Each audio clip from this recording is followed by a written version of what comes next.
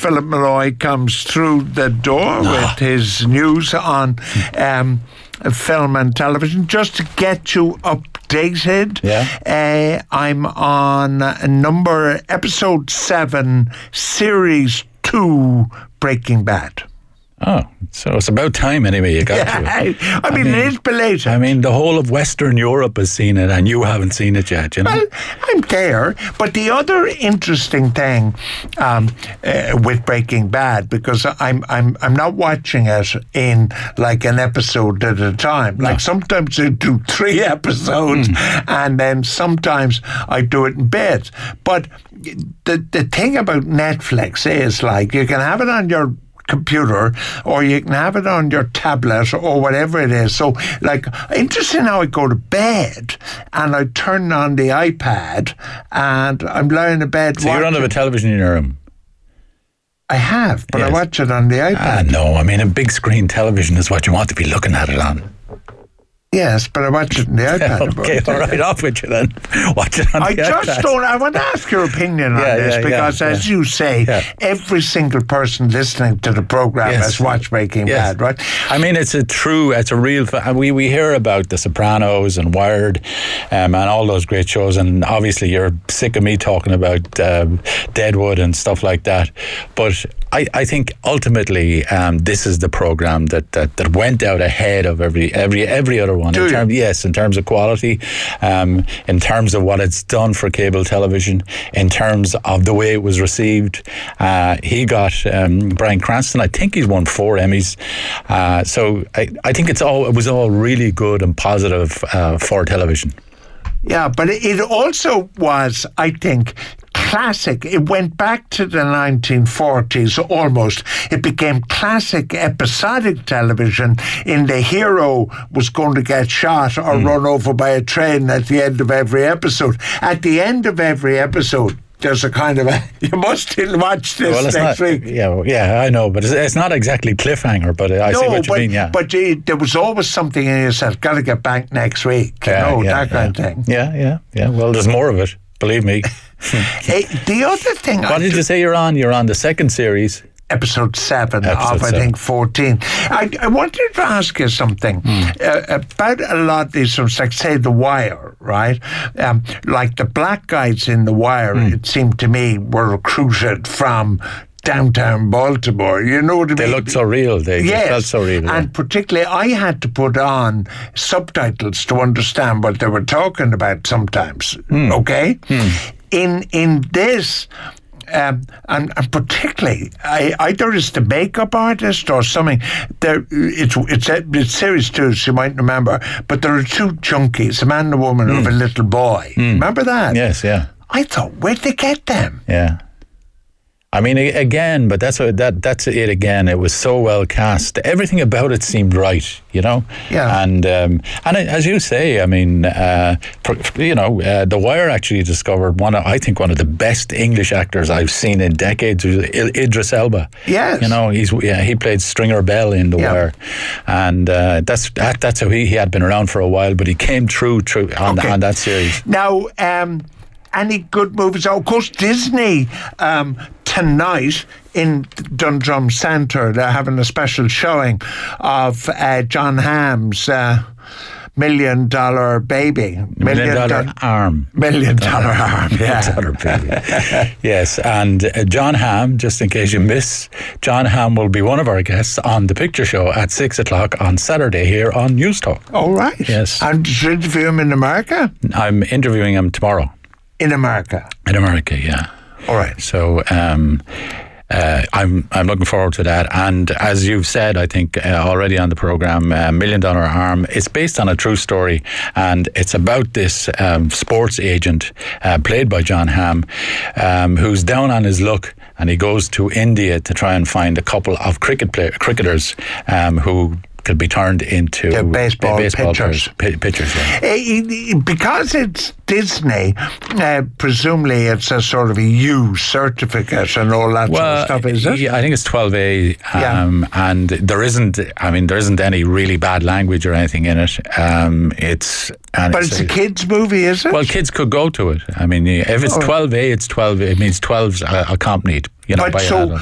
But it's an adult movie, is it? Yeah. It's an adult story. I think it's a wee bit long, but it's a story with charm and personality, and he's very, very good in it. And there's a really good supporting cast in it. There's a lovely actress called Lake Bell, and as I said to you, I think last week or the week before, Alan Arkin is in it, and the agent is at the centre of the story, but he's surrounded by really interesting characters. Any movies out this week? Okay, first of all, there's one called Lucy, and it's I suppose it's an 89-minute thriller. It's directed by a fella called, written and directed by a fella called Luc Besson. Have you ever heard? I thought he was dead. No, he's still. He's been making movies forever, and they're all the same. Anyway, it's all through the first half of it. It sort of keeps cutting back to this university lecture, which is given by a character played by Morgan Freeman, and he's explaining to this very sort of attentive audience of students and other lecturers that we only use this old thing that we only use 10% of our brain, right? Oh yeah. And so he speculates on what would happen if we use more of it. And at the same time, then in Taipei, there's this young woman. She's a student, and she's played by your pal Scarlett Johansson, and she is actually going through what he's describing. In other words, her boyfriend has done this deal with a crook, with a vicious gangster in Taipei, and what they've done is they have these packets of crystals, and they've put her under, and basically they injected the crystals into her. Well, they put the crystals into her, a pouch of crystals into her belly, right? Anyway, what happens is the crystals. The pouch breaks, the crystals go into her bloodstream, and she begins to develop this mental capacity. So that's what it's about. Luc Besson,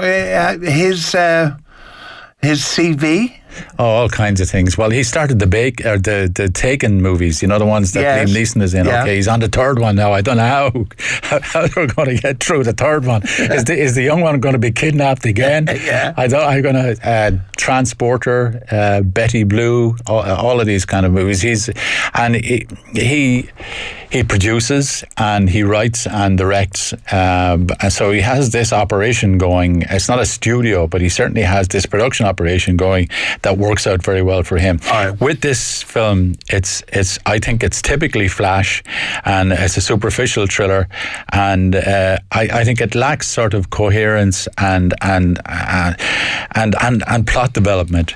It opened at number 1, believe it or not, in the United States, but then the rebooted Teenage Ninja Turtles opened at number 1 the week before last as well. So that doesn't say anything about it. But I think, in fact, that thrillers require better direction than almost any other type of movie. Why do you say that? Well, like the real thriller, it grasps you, and you like the character, or you don't like the character, or you're sympathetic to the character. It requires great character development, I think, by the writer director. Yeah, the one thing you'd say about the Taken films and Neeson is, okay, he comes to whatever his late 50s, he's over 60 now, he comes to the late 50s stage in his life, and all of a sudden he becomes an action man. All of a sudden he starts to make thrillers. But the reason I think they work is not that there's any great sort of, in fact, to some extent, the plotting is fairly ludicrous, but he's there at the centre of it, and he brings gravitas to us. He brings weight to it. He brings a humanity to it. You can actually believe in this guy, But you see, I think the French were great at making thrillers. I think because they made them in black and white. I think that did something. Melville and people like those. What? Melville, remember? Yeah. And then I think these great movies they made. The wonderful one with Simone Signoret, where there were two women in love with the French headmaster, and they killed them. That was very good. Yeah. The one where what was the one where they were carrying out the robbery, and there was about 4 or 5 minutes in which there wasn't a word. Top Cappy, was it? No. And then it was the other great one, The Wages of Fear. Do you remember that? So anyway, look, we digress. Actually, there was a remake of that, which I think is underrated, directed by William Friedkin, who also did The Exorcist, called Sorcerer. All right. Yeah. Now, you're going to talk about a horror movie, so okay. I should leave. It's Deliver Us From Evil, and in fact, I've just interviewed, before I came in, I just interviewed the director from Hollywood, a fellow called Scott Derrickson, and we interviewed him on the set of a movie that he's now producing. Okay, it's called Deliver Us From Evil, and it's about this New York cop, a fella called Ralph Sarchie, Sarchie, and so he works in Brooklyn, and Brooklyn apparently at the time that we meet him in this story, which is in the late 80s, apparently it had the highest rate of violence in the whole United States, George, Brooklyn. So basically, at one stage, he's involved with this priest, and at one stage the priest says to him that there are two forms of evil. There's primary evil and secondary evil. Secondary evil is what you do every day as a New York cop, what you investigate. Primary evil then is supernatural evil. And the movie is about that. It's about him moving from a belief in what he does as a New York cop to the supernatural evil. And it rains non-stop in it. It's very gritty and grimy. But I think I generally don't go for possession stories, for exorcism kind of stories, but I think this works quite well. You cannot be serious. Listener says, Breaking Bad better than The Wire or Deadwood? Writing near nowhere. I love Deadwood. I love it better than anything else has been on television in recent times. So don't talk to me about Deadwood. All right, but this is an interesting point. Yeah. Writing nowhere near as good. Also, not one single likable character in Breaking Bad. That is true. Yeah. With the possible exception of the kid who is MS or whatever. Yeah. I like the wife as well. I think she's I think she's really the wife was dozy. Yeah, but she gives women a bad name. No, stop. Actually, she's in Deadwood as well. Then have you seen Her with Joaquin Phoenix? Yes, of course, yeah. Is it good? It's very, very good. It's very...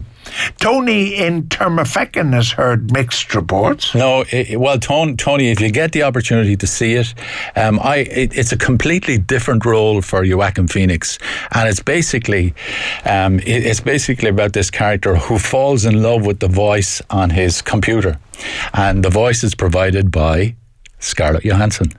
By the way, I want to defend myself here. Yeah. You said your pal Scarlett Johansson. Well, I thought you appreciated her. I think she's... No, I don't. Yeah, she started out as a child actress. I don't like Scarlett Johansson. Do you not? Why? I just... what movie did she make that would have had me jumping up and down? I don't know about you jumping up and down. There's strange things that you... No, I'm not talking about physical attraction. I'm talking about a part that she played that would have had me jumping up and down. Yeah, she's been in all kinds of good things, I think. You still haven't found one, even though the fella... well, actually, have a listen to her, or have a look. Said Lost in Translation. Well, Lost in Translation was okay, but the producer now is... he needs help from time to time.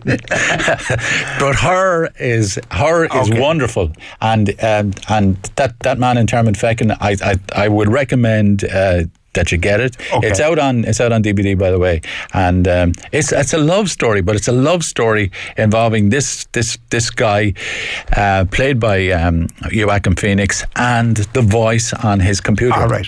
What about Veep, the American comedy series? Dylan Navin says. Yeah. I've seen it. Yeah, I've seen it a couple of times. It's a British. It's written by a British guy called Armando Iannucci. Yeah. British. He is, yeah.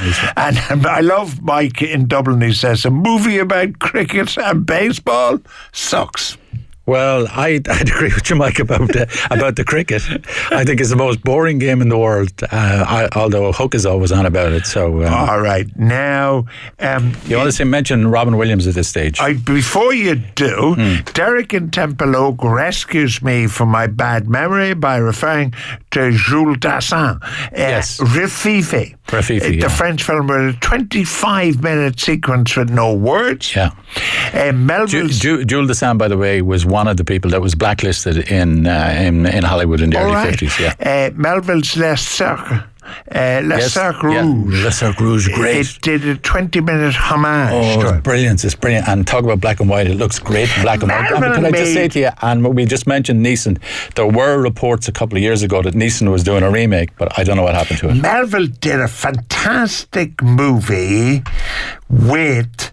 Alain Delon was always in his movies. Yes, yeah. But it was about the French Resistance. Do you remember that one? Simone Signoret was in it. What's that? I don't know. Yeah. French movie. I love French movies. What are you going to say about Robin Williams? Well, okay, he had 4 films, just to tell people. He had 4 films awaiting release when he died. Okay. Awaiting release? Awaiting release. Absolutely, awaiting release. In recent times, we've had the deaths, unexpected deaths. So we've had Philip Seymour Hoffman, obviously, and Paul Walker. And they were at the Hunger Games. They were in the Hunger Games and they were in Fast and Furious 7. And in both cases, the films had to be kind of rebooted because they hadn't finished work on them. But he had finished work on 4. There's Night at the Museum 3, which is The Secret of the Tomb. It's called The Secret of the Tomb. There's that. And then there's one called Merry Friggin' Christmas. And the 2 of those will be out before Christmas. After that, then he's done one called Absolutely Anything. And Absolutely Anything has him. He actually plays the voice of a dog in it. It's a mixture of live action and animation. He plays the voice of a dog. All of the Monty Python team are in it. The Monty Python team play these aliens who come to Earth, and they give this man the power to do absolutely anything, knowing that he'll go too far. And he's played by Simon Pegg. So that's another one due out. And the 4th one then is a drama called Boulevard. And now, to have 4 films in the can. Yeah, but that's the way they work now, George. But he must have worked incredibly hard. I mean, he must have been. Well, some of them, okay. The one Absolutely Anything, a voice performance basically. So he'd go into a studio maybe 2 days and he'd do the job. Okay. And as well in the Night at the Museum movies, it's basically an extended cameo that runs throughout the movies. He plays Teddy Roosevelt, George. Teddy Roosevelt he plays. Oh, the Rough Riders. Yes, the Rough Riders, yeah. San Juan Hill. San Juan Hill, that's right. You got it all. Can you remember anybody who played Teddy Roosevelt? Teddy Roosevelt, Brian Keith. Oh, yeah. Lovely actor, Brian Keith. He played him on, I think it was a miniseries on television. I think he was in a movie with Doris Day. He was. With 6 you get egg roll. Well done. I'm not here for nothing, you know. All right. Name the movie with Teddy Roosevelt's son in it. He was playing. He was played he was a character played by Henry Fonda. Character played by Henry Fonda. Go ahead. The Longest Day, and that's right. They call him Teddy. That's right. Yeah, I remember it now. Yeah. And he was suffering from arthritis. Yeah. But he was the highest ranked army man to go ashore on D-Day. Yeah. Died during the war. Died suddenly of a heart attack. Anyway. Doctor Who, no less. Yeah, I just thought there's a big splashes all over the place on him, so I just thought we'd put it in because he's coming back. He's coming back for 12 new episodes on television next Saturday night. Stars. It's another Doctor Who. I think he's the 12th Doctor Who, and he's played by that great Scottish actor Peter Capaldi, who I did not like in the Three Musketeers. He wasn't the only one. Series. Yeah, he wasn't the only one you didn't like. There was a lot to dislike. Everybody thought it was appalling. Yeah, it was very poor. But anyway, oh, you agree? Yeah. He played Richelieu in it. Yeah, he played the Cardinal, which is a great part for someone like him. You know. Yeah, and they made a complete Horlicks. They made a Horlicks out. So okay, it's back on Saturday night. But one of the things, who is the first Doctor Who? Well, it's very easy because he was no. It's very easy because not only was he the first Doctor Who, he was also the first Carry On movie. No, he was. Carry On Sergeant. And he was the sergeant. Yeah, William Hartnell. Bob Monkhouse and Shirley Eden. Yeah.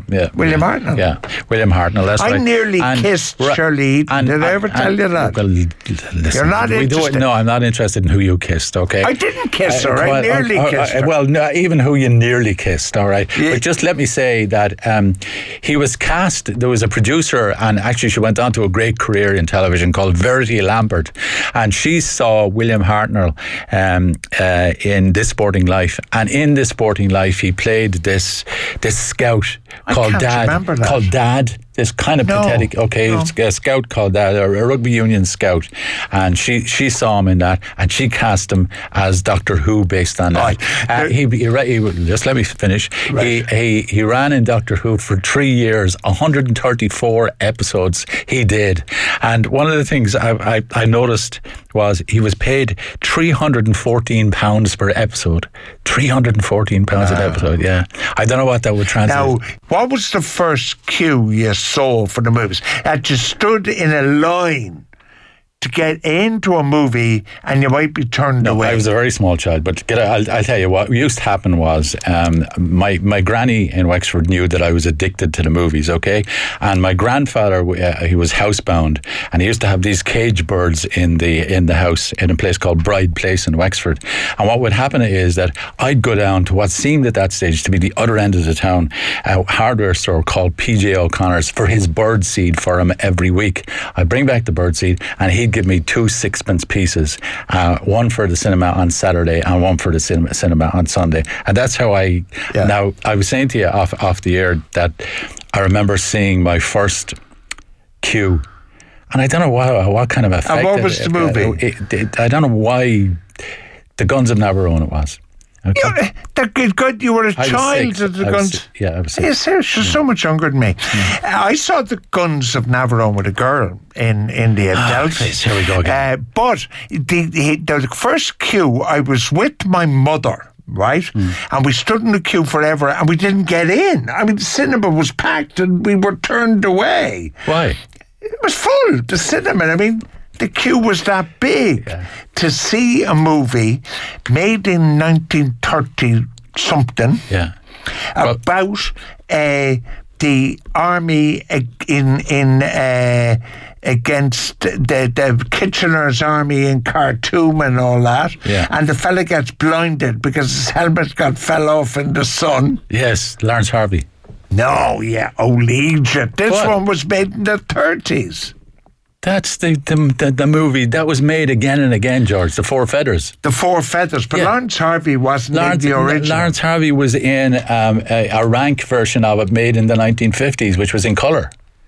Yeah. Okay. Yeah. So with Anthony Steele. Anthony Steele played the lead in it. The guy who got the Four Feathers. Yeah, you never discuss documentaries, says Paul in Dublin 16. Well, okay, we'll get to it next week because there's a Stranger Than Fiction festival coming up at the IFI, which this station is involved in sponsoring.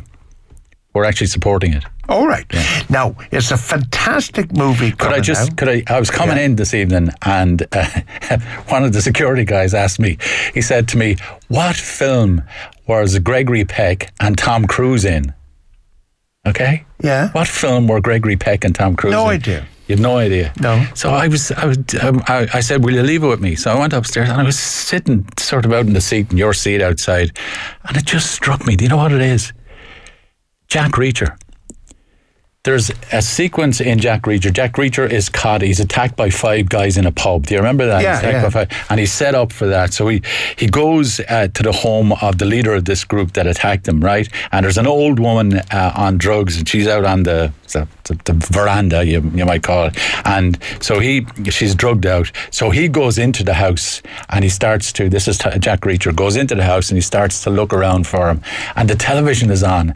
And the sequence, I'm pretty sure that the sequence that you hear in the background on the television is Gregory Peck telling Hennessy, played by Burr Lyes, on The Big Country, that he's just bought the Big Muddy, and that he can have access to any amount of water that he wants to. Remember that? Of course, yeah. Yeah. I think that's what he was talking about.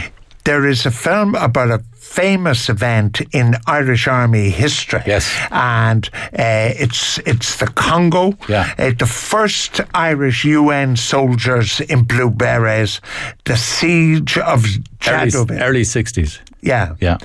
Have you seen it? No, will you stop? It hasn't even been made yet. Would you not be jumping ahead of yourself, for God's sake? Okay, it's the seated, and Jamie Dornan, who's become a sort of big thing now. He's a Belfast actor who he broke through with a mini series called The Fall. Do you remember that? And he has a whole variety of things coming up, including 50 Shades of Grey, and so he has 3 or 4 other things. But he's taking the role of Commandant Pat Quinlan, isn't it? Wasn't he the Irish commander? Yeah. He's taking that role in the film, which I think it's due to go into production either later this year or early next year, and it'll be set obviously partly in Ireland, but also I think they're going to shoot in South Africa or somewhere like that. So it'll be worth looking out for.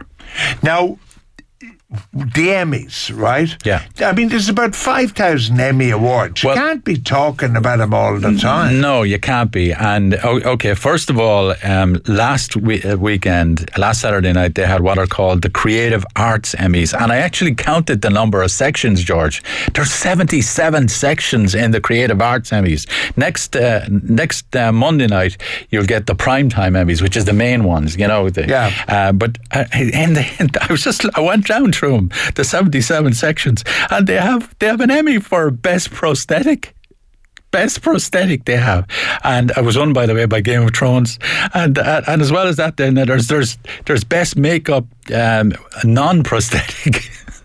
These are the kind of things that they have, and then there's one for outstanding technical direction, camera work, and video control for a series. They must search high and low for these. Well, the one will be interesting. Yeah, it will be like when Mad Men comes up against Game of Thrones. Okay. First of all, that'll be next Monday night. Okay, and the nominees are Breaking Bad, Downton Abbey, Game of Thrones, House of Cards, Mad Men, and True Detective. Okay, now what I'd say about those is I think that Downton Abbey has been very disappointing in the last series, and maybe even in the series before. I've been very disappointed anyway, and I wouldn't have it in that sort of category at all.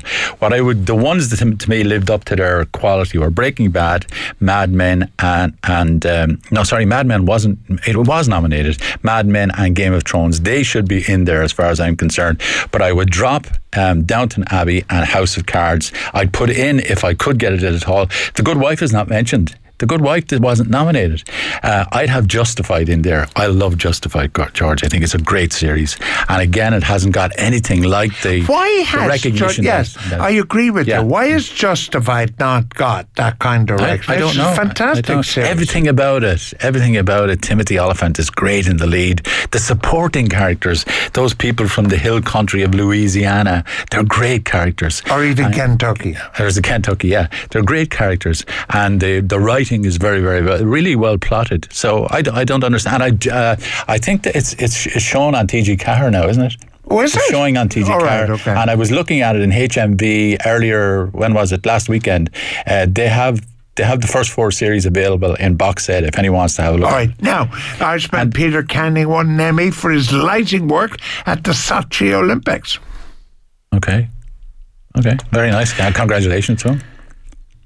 As well, if we just want to mention then the nominees for lead actor in a drama: Bryan Cranston from Breaking Bad, Jeff Daniels for The Newsroom, John Hamm for Mad Men, Woody Harrelson and Matthew McConaughey for True Detective, and Kevin Spacey for House of Cards. Now, what I would do there is, first of all, Bryan Cranston has won, I think, 4 times, so he's been well honoured. Jeff Daniels won it last year.